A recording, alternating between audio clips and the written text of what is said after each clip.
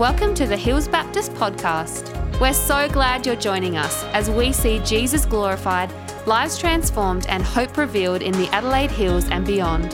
We hope you enjoy this message. The reading from this morning is Deuteronomy 7, 1-11. When the Lord your God brings you into the land you're entering to possess and drives out before you many nations, the Hittites, the Girgashites, the Amorites, the Canaanites, the Perizzites, the Hivites, and the Jebusites, 7 nations larger and stronger than you. I'll start again. No, not really. And when the Lord your God has delivered them over to you, and you have defeated them, then you must destroy them totally. Make no treaty with them, and show them no mercy. Do not intermarry with them. Do not give them your daughters. Do not give your daughters to their sons, or take their daughters for your sons, for they will turn your children away from following me to serve other gods, and the Lord's anger will burn against you, and will quickly destroy you. This is what you are to do to them. Break down their altars, smash their sacred stones, cut down their Asherah poles, and burn their idols in the fire. For you are a people holy to the Lord your God. The Lord your God has chosen you out of all peoples on the face of the earth to be his people, his treasured possession. The Lord did not set his affection on you and choose you because you were more numerous than other peoples, for you are the fewest of all peoples. But it is because the Lord loved you and kept the oath he swore to your ancestors that he brought you out with a mighty hand and redeemed you from the land of slavery, from the power of Pharaoh, king of Egypt. Know therefore that the Lord your God is God. He is the faithful God, keeping his covenant of love to 1,000 generations of those who love him and keep his commandments. But those who hate him he will repay to their face by destruction.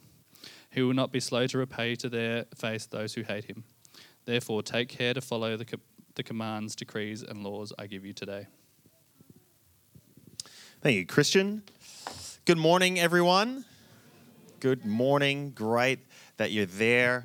My name's Nick Van Ruth. I'm one of the pastors here at Hills Baptist, and we're going through a series in Deuteronomy.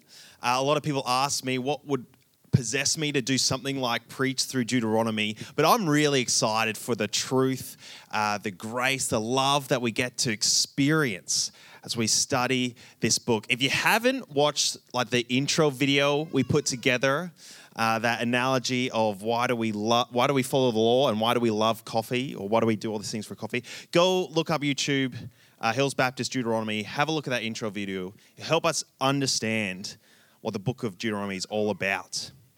As we're traveling through this book, we're studying it kind of with the understanding that it's like a commentary on the 10 Commandments. Kind of the structure of the books expounds each of the 10 Commandments. And we're starting with Commandment number 1. Now, test for you. What is the first commandment? That was the summary commandment, but very good, Sally. I couldn't really hear it. No other gods except for me. That's right. That was the first commandment. Now, as good Western Christians, we don't have any other gods or any other options out there. There's like the Judeo-Christian God, and that's about it. So we don't have a problem with this. So we're just going to keep moving on. That's not at all true, is it? Because if when God says you must have no other gods before me, what he's talking about is where do we put our allegiance? Where do we put our trust? Where do we put our worship? And there's many other things that all of us, myself included, are so easy to be drawn into putting our trust, our hope, our allegiance into other things, even good things. There's things that we need and want and desire, and if only I had this thing, then everything else would be all right. Then I'll get value and purpose and connection. If only I got this promotion, then I would have what I need to provide for my family. We'll be able to live comfortably, happily. And so we work to get that promotion. If only I have that recognition from my peers that they respect me and honor me, then I'll have value. So I put up this mask, this faith to kind of project a certain version of myself. in order to be accepted and valued and loved by the other people. As long as I'm seen as someone who is very busy and is doing lots of things, then people would recognize that I add value to this place. So we work and work and work and keep ourselves busy in order to be valued. And though there may not be other gods or deities from other countries around the world, there are the gods of busyness, of recognition, of money. Gods that kind of distract us from putting our full allegiance and trust into the one true God. And when we do that, when we put our trust in God and these other things, those other things disappoint us. It might work out for a little bit, maybe, but in the end, ultimately, these other things will fail us. We'll be left disappointed, disconnected, disconcerted with our lives and with our faith. So what are the things that we must have? Or what are the things that we can't live without? These are diagnostic questions to kind of ask of ourselves from time to time. Are we liable, at risk of putting our trust into other things? Having other things beside or before God in our lives?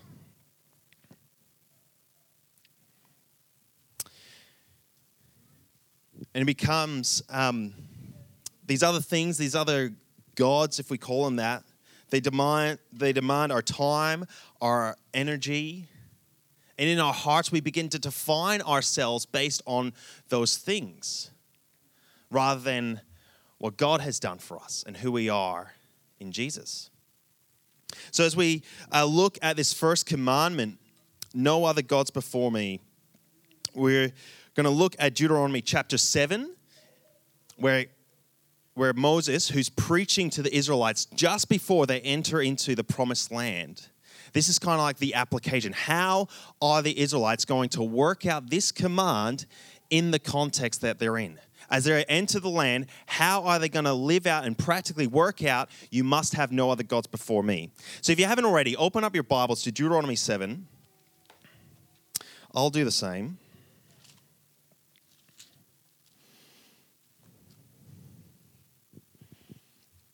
And again, the first commandment is no other gods before me. And chapter 7 begins this command, expanding this command. How does this apply to them as they enter the land? We heard it read before. From verse 1, when the Lord your God brings you into the land you're entering to possess and drive out before you many nations, the Hittites, the Girgashites, the Amorites, the Canaanites, the Perizzites, the Hivites, and the Jebusites, a lot of fun names. 7 nations larger and stronger than you. And when the Lord your God has delivered them over to you and you have defeated them, then you must destroy them totally. You must destroy them totally. Other translations say you must devote them to destruction. And this concept of total destruction of these other nations in the Bible is called often referred to as harem law or holy war or divine war, where the Israelites are commanded to absolutely destroy the other nations so that there's not a trace of them as they enter into the promised land. Now, this is a really tricky part of the Bible to grapple with. Is this God kind of prescribing genocide? Is this God, disallowing the Israelites to marry other nations? Like, what's going on? And this concept of being devoted to destruction, the 7 nations in the lands, it's interesting, it's 7 nations, that idea, that biblical number of completion, all of the nations that already exist in there. That later on in Deuteronomy 9, it says they are evil nations that do detestable, horrible practices in how they worship their gods and how they even sacrifice children and do all kinds of terrible things in the way that they worship these other gods, these other spirits, these other things. Those other gods are to have no place in the nation of Israel. And so Israel is to go in and completely destroy. And what Israel absolutely can't do in verse 2 is to enter into any agreement with them. It says, make no treaty with them. Don't go and make a deal with them and compromise and allow them to still live and actually work together. They've got their gods, we've got our gods. No, this land belongs to the one true God. We can't have agreements with the other nations. It says, don't show mercy on them. Don't let them linger around and entertain and indulge these other nations with their other gods. It also says we must not intermarry with them. Don't give our sons to their daughters. Don't take their daughters for our sons. Or give our daughters over either. Because, verse 4, they would turn away your sons from following me to serve other gods.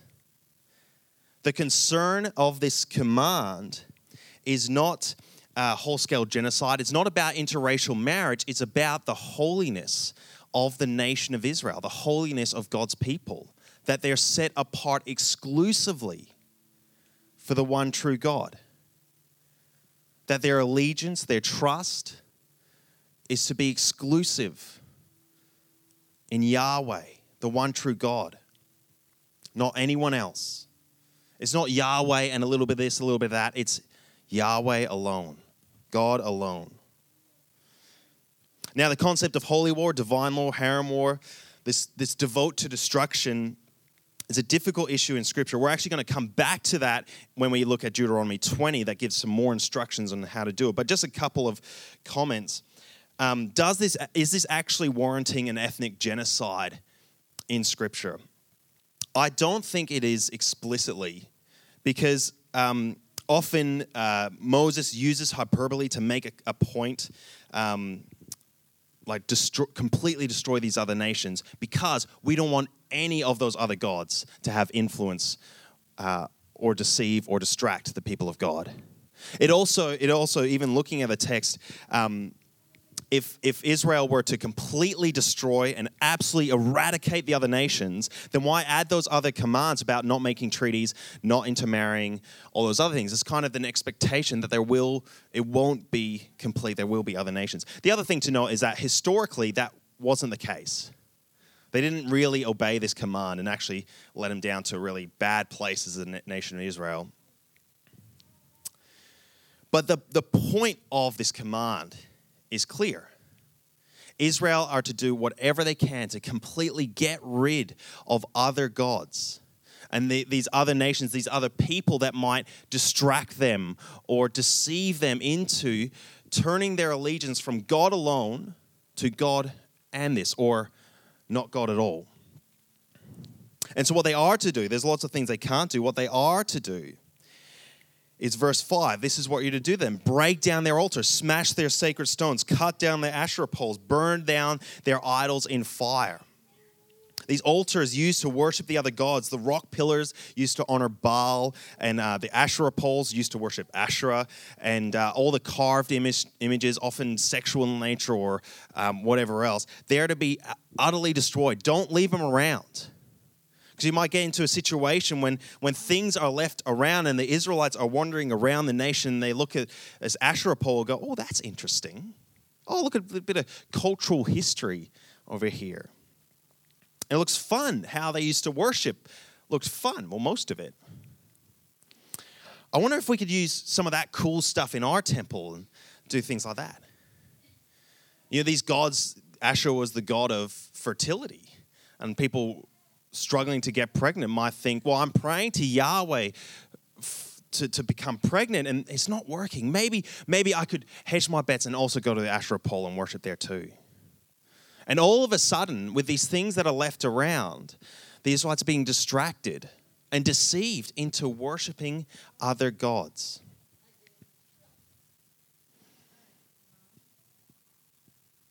These items that were to be destroyed, icons scattered around Canaan, would have allured and distracted the Israelites away from worshiping God.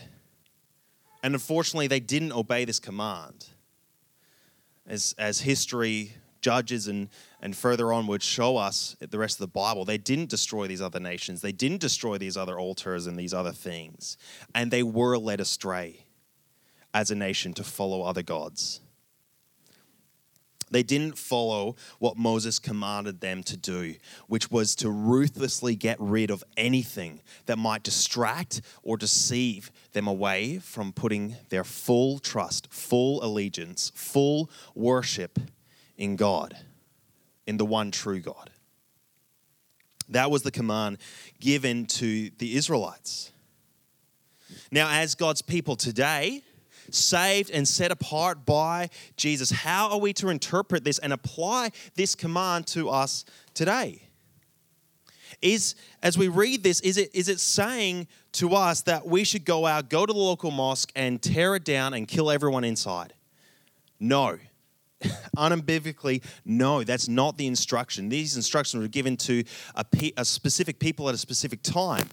And it was given to the nation of Israel that was to go in and to take the land that God had given them. These instructions were given to a nation 1,300 years before Jesus came along. They're a nation set apart for God, and as they're a nation, they were how God was dwelling on the earth, in the temple, in the land.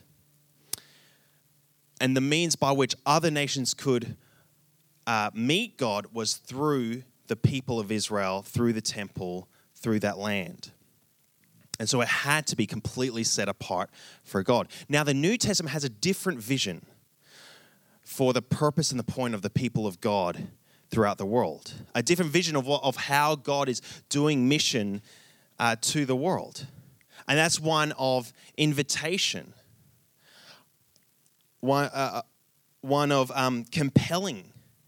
One of shining a light in the dark world around us. Serving, loving, living a compelling life. God being present in his people, going out into the world to show the character of God, to show the heart and the love of God to the world.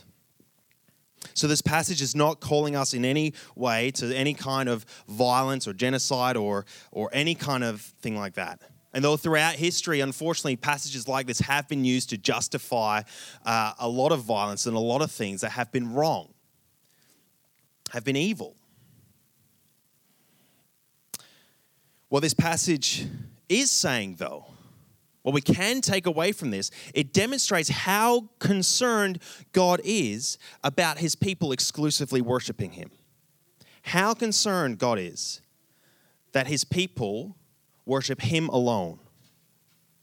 That as Christian people, as people who love and put our trust in Jesus, we love and put our trust in Jesus alone. That as we search for purpose, value, meaning, we seek those out in God alone. In no other things. And this does imply inside the church. It's not the role of the church to go into society and destroy all these other things out in society, but in the church, amongst the people of God, we've got to be very serious about not allowing anything else to creep in. Any other God, any other ideology, any other thing that could distract and deceive us away from worshiping the one true God. We can't mix and match religions and spiritualities. We can't claim to follow Jesus, but then also indulge and engage in New Age spirituality, in other religions, in the God of self-expression. We follow God and God alone. He's very concerned about that. But even deeper that, it's not just other religions, other spiritualities, other ideologies, but also where do we put our trust in? When we're in trouble, where do we turn?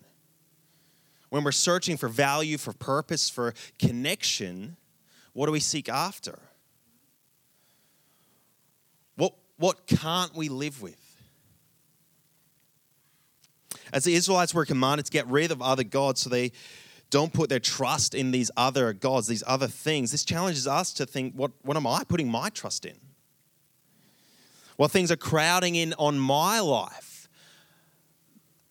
that's deceiving and distracting me away from putting my entire faith and devotion and worship in God?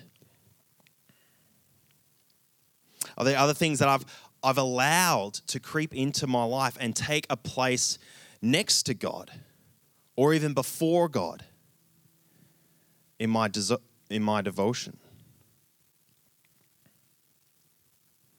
Things like busyness. Am I giving too much time and space to being busy, to having lots to do, to getting that recognition and that status and that respect and that value from being a very busy person? And if that is something, then we've got to work to get rid of that. Get rid of that idol, that god of busyness. Now, that doesn't mean stop and do nothing, but I think it means carving out time to be with God rather than do things for God. God desires us, who we are, not what we do. Now, Robin Carter has been organizing spiritual retreats and silent retreats. He's done one a couple of months ago, and he'll do them in the future. A great time to set aside a day to retreat and just spend time with God. Now, if that's the kind of thing where you think, I'm far too busy to do that, that's probably a sign that you should do that. And that applies just as much to me as anyone else. It could be money, possessions. If only I get this promotion, if only I have more things. I can't possibly risk losing my security in my wealth, my house, and this greed that might drive us. The way to get rid of greed is become radically generous. Like, just give up coffees for a month, rack up that bill, what you would have spent, and then give that away to someone. Or even look at money you do have and you feel, I couldn't possibly lose that. Give it away. Find a meaningful cause to share that with, to get rid of that god of greed. I can't live without this.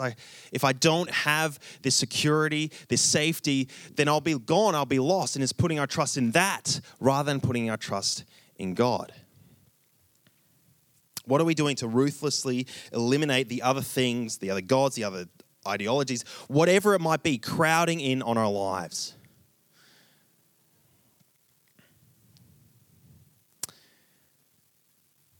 And a question for all of us is, what has been on your mind, niggling away at you in the last 24 hours? What keeps you up at night? You wake up and you're just thinking about this thing. What have you been thinking? What's been crowding your mind? That thing could be another god. That could be taking the place of God in your life. And in the moments when you find yourself dwelling on something more and more and more, the best thing we can do is to pray, is to give this over to God. To whatever situation that might be, whatever we're afraid of losing or whatever we're pursuing, we actually go and ask God to fulfill that need. And we turn to Him for value, for purpose, for connection. Tricky part of all this is it's not necessarily bad things. They could be good things, but they've just got the wrong priority in our lives. Those things that become God, that come before God in our lives, or beside God even. The first commandment says we can't do that as God's people. Yet we keep doing it, don't we? We keep messing up. We keep turning to other things. We keep forgetting who we are. We keep forgetting that God is the good God who can give us everything that we need. And we turn to other things that we know will disappoint us.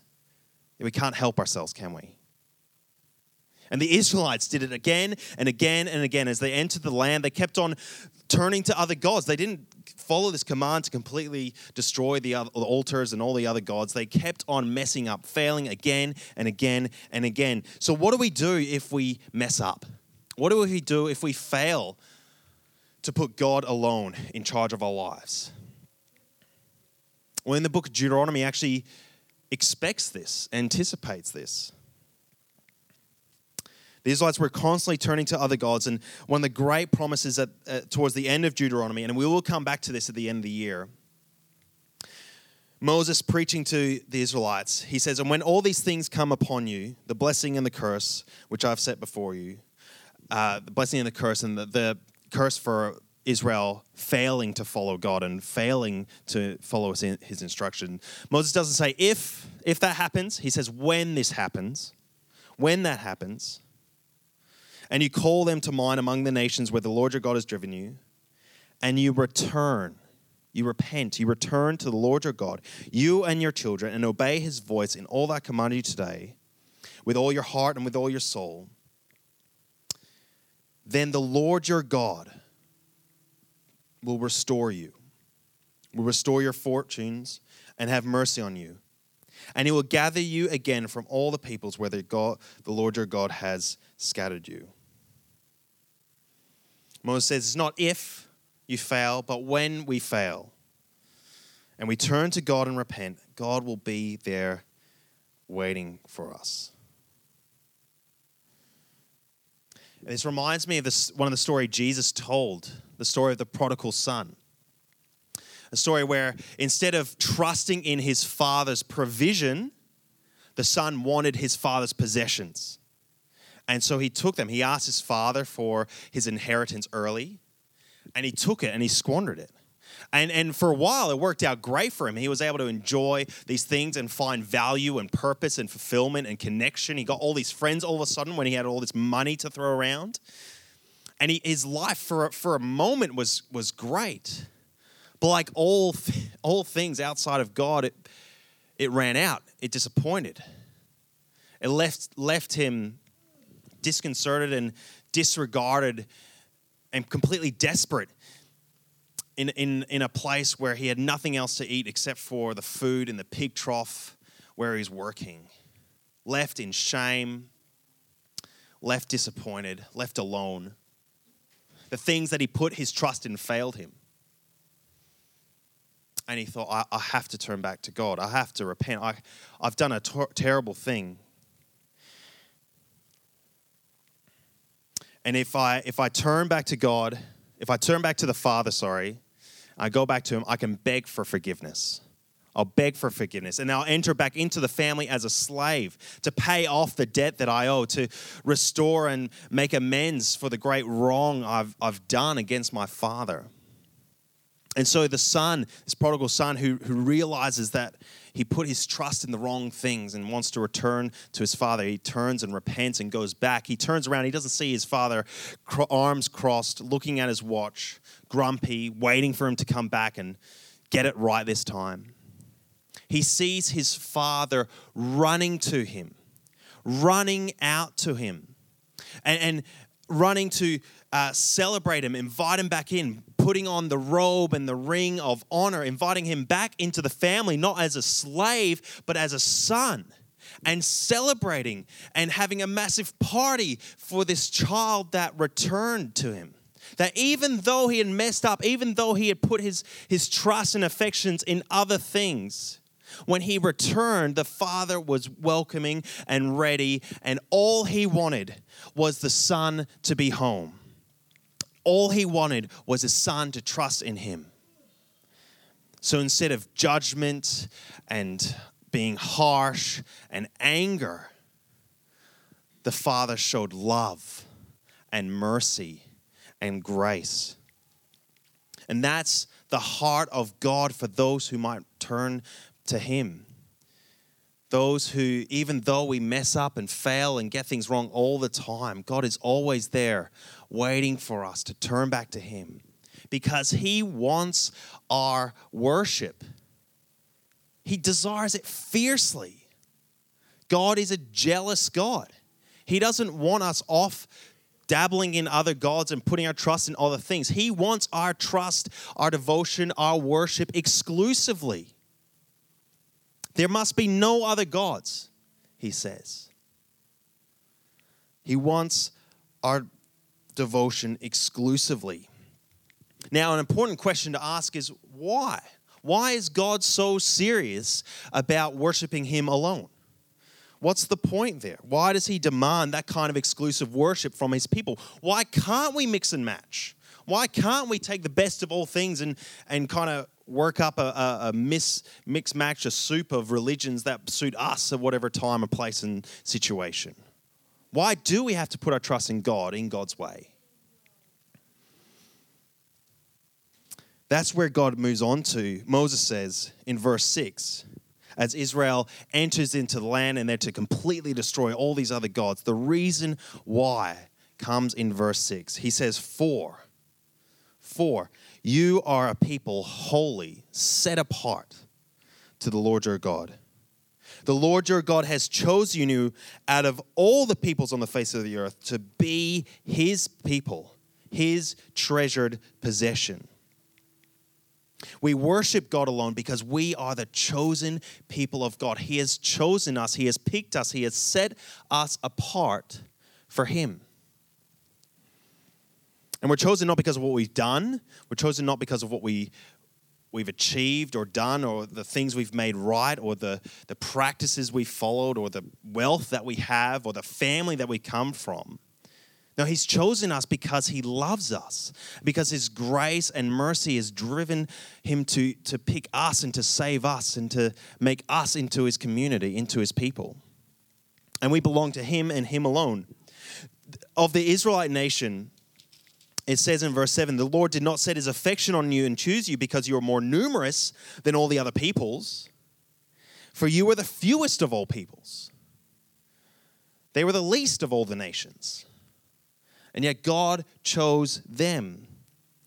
Verse 8, but it was because the Lord loved you and kept the oath he swore to your ancestors, that he brought you out with a mighty hand and redeemed you from the land of slavery, from the power of Pharaoh, the king of Egypt. God loved the people of Israel, and he set them apart. He saved them. He saved them from slavery and bondage to Pharaoh and to the nation of Egypt, so that they would worship him alone.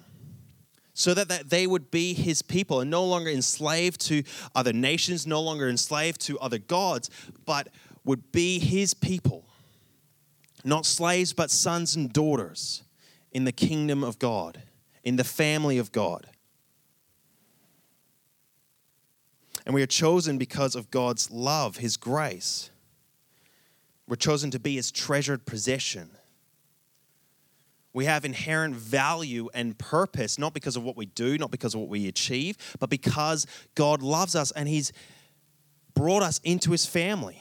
At the core of our identity is not based on other things in this world and what we do, or our actions, or attitudes, or whatever else. It's our identity is based on what God has done for us and who God has made us and the purpose God has given us. Something that nothing else in this world can change. And if we turn to other gods, to other things, those things will disappoint. But if we put our trust in God, he will never disappoint.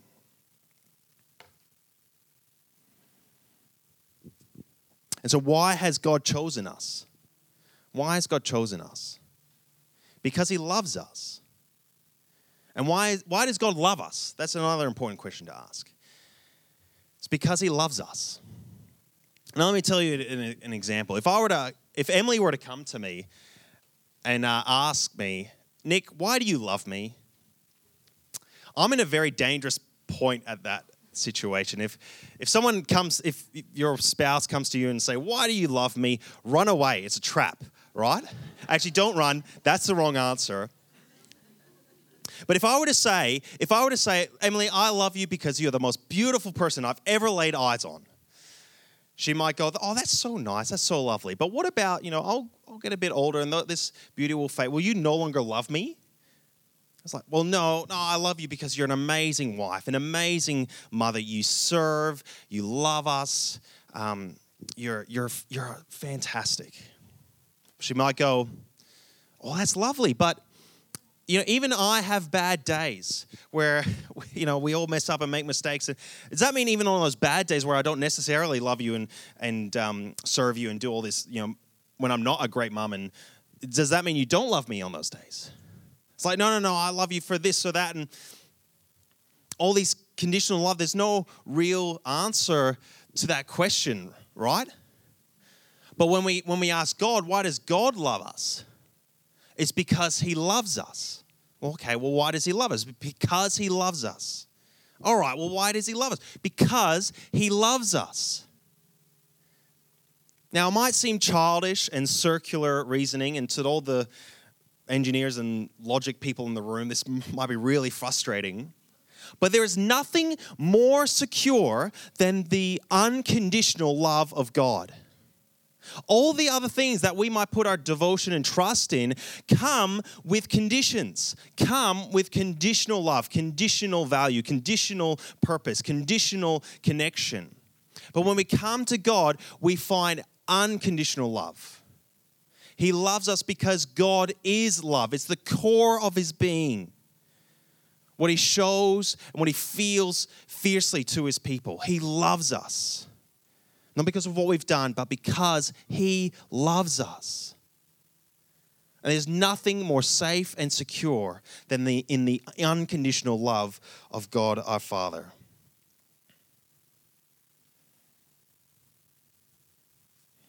Romans 8, verse 38, Paul says, "For I am sure that neither death, nor life, nor angels, or rulers, or demons, or the things present, or the things to come, nor powers, nor heights, nor depth, nor anything else in all the world could separate us from the love of God."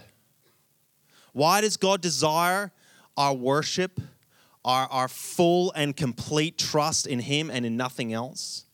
It's because he loves us. And that jealousy, that desire for us to worship him is an amazing kindness to us. Because if we put our trust in absolutely anything else, it will fail. It will fall. We'll be left disconnected, disconcerted, disappointed, and in despair. But if we put our trust in God, he will save us. He has a purpose for us. He has a plan for us. He has chosen us. He loves us unconditionally. This first command is an amazing act of love, demanding our full allegiance. Because only God can give us the value, the purpose, and the connection that we so deeply desire. God says, "You must have no other gods but me." And God is the only God that loves unconditionally, loves us completely, loves us unendingly. Now you might say, "Well, that's great, Nick, for you, but you don't know my life. You don't know what I've been going through." How can we say God loves us when there's people in my life who are suffering terrible things? How can you say God loves us with everything that I've been through, everything that I've done, everything that's been done to me? How could you possibly say God loves me? How could you possibly say God loves me when you look out in the world and you see the corruption, you see the brokenness, you see the evil that's all around the world? How can you say God loves me when I just can't feel it? Well, to quote Dane Ortland, "Your life doesn't prove or disprove God's love. The life and death and resurrection of Jesus proves it." When we doubt the love of God, and we could look at our own life for evidence, and there are times that we can see clear examples of God loves, and there are times to remember and look back to. But it'll never be enough.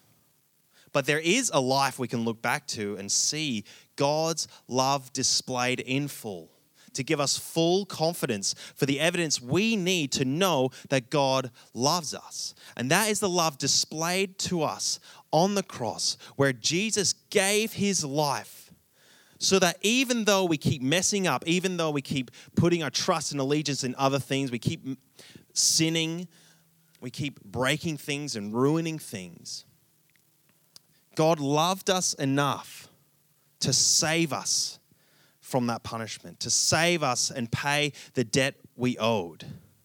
to save us from death. God loved us enough to send his son, Jesus, so that when we repent, we can return to the Father.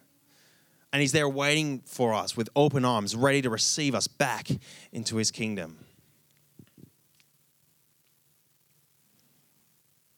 Our lives don't prove God's love. His life does. Jesus' life does. So to finish, we're going to remind ourselves again the love of God expressed to us on the cross. And to do this, Jesus actually gave his disciples a special meal to have whenever we gather, called communion or the Lord's Supper, called many different things. And the night before he was betrayed, Jesus took bread and he broke it. And he gave thanks, saying, "This is my body broken for you." And he took a cup and he gave it round and he said, "This is my blood shed for you."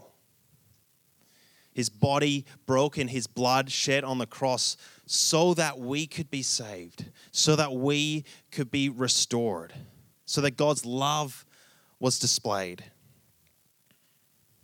And this is a meal given to Jesus' disciples, a meal given to those who trust in God for salvation, who trust in God for everything that we need in this world. And if that's not yet you, this meal is not yet for you. But this time that we'll have is an opportunity to reflect and think, where do I put my trust? What is it in this world, in my life, that I look to for value, for purpose, for connection? And will they satisfy? Or reflecting on Jesus giving his life for us and rising from the dead, that historical event, does that demonstrate and show us a love that in the depths of my soul I've been searching for? So as we come forward, I'll pray in a sec. We'll have communion, grab bread, and there's gluten-free crackers, and eat that in your own time, reflecting on the body of Christ broken for you. Grab the cup,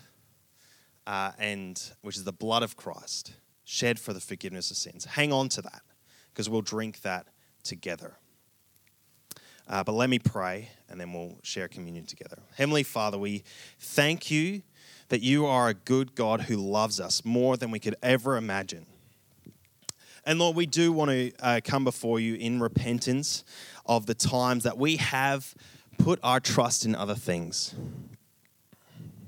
put our purpose and value, based our identity on other things. And we're so prone and quick to do that, Lord.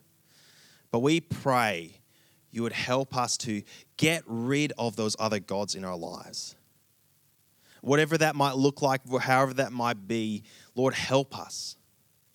Lord, help us to return to you, the loving Father, open arms, and enjoy spending that time, putting that devotion in, spending time in worship, just being with you and who you are.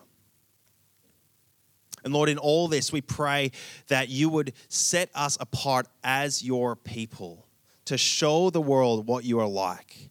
As we head out into the world with your presence in us, that you would work through us to love other people, to serve other people, to share that same love that saves us with the world that so desperately needs it. Lord, we thank you. We praise you. And Lord, we pray that you would help us to worship you alone, to put our trust in you alone. We thank you and praise in Jesus' name. Amen. Thanks for listening to the Hills Baptist podcast. If you'd like to partner with us in developing and equipping passionate disciples who love God, love people, and boldly share the gospel, you can do that at hillsbaptist.com/giving. We pray this message has empowered you to live and love more like Jesus. Have an amazing day.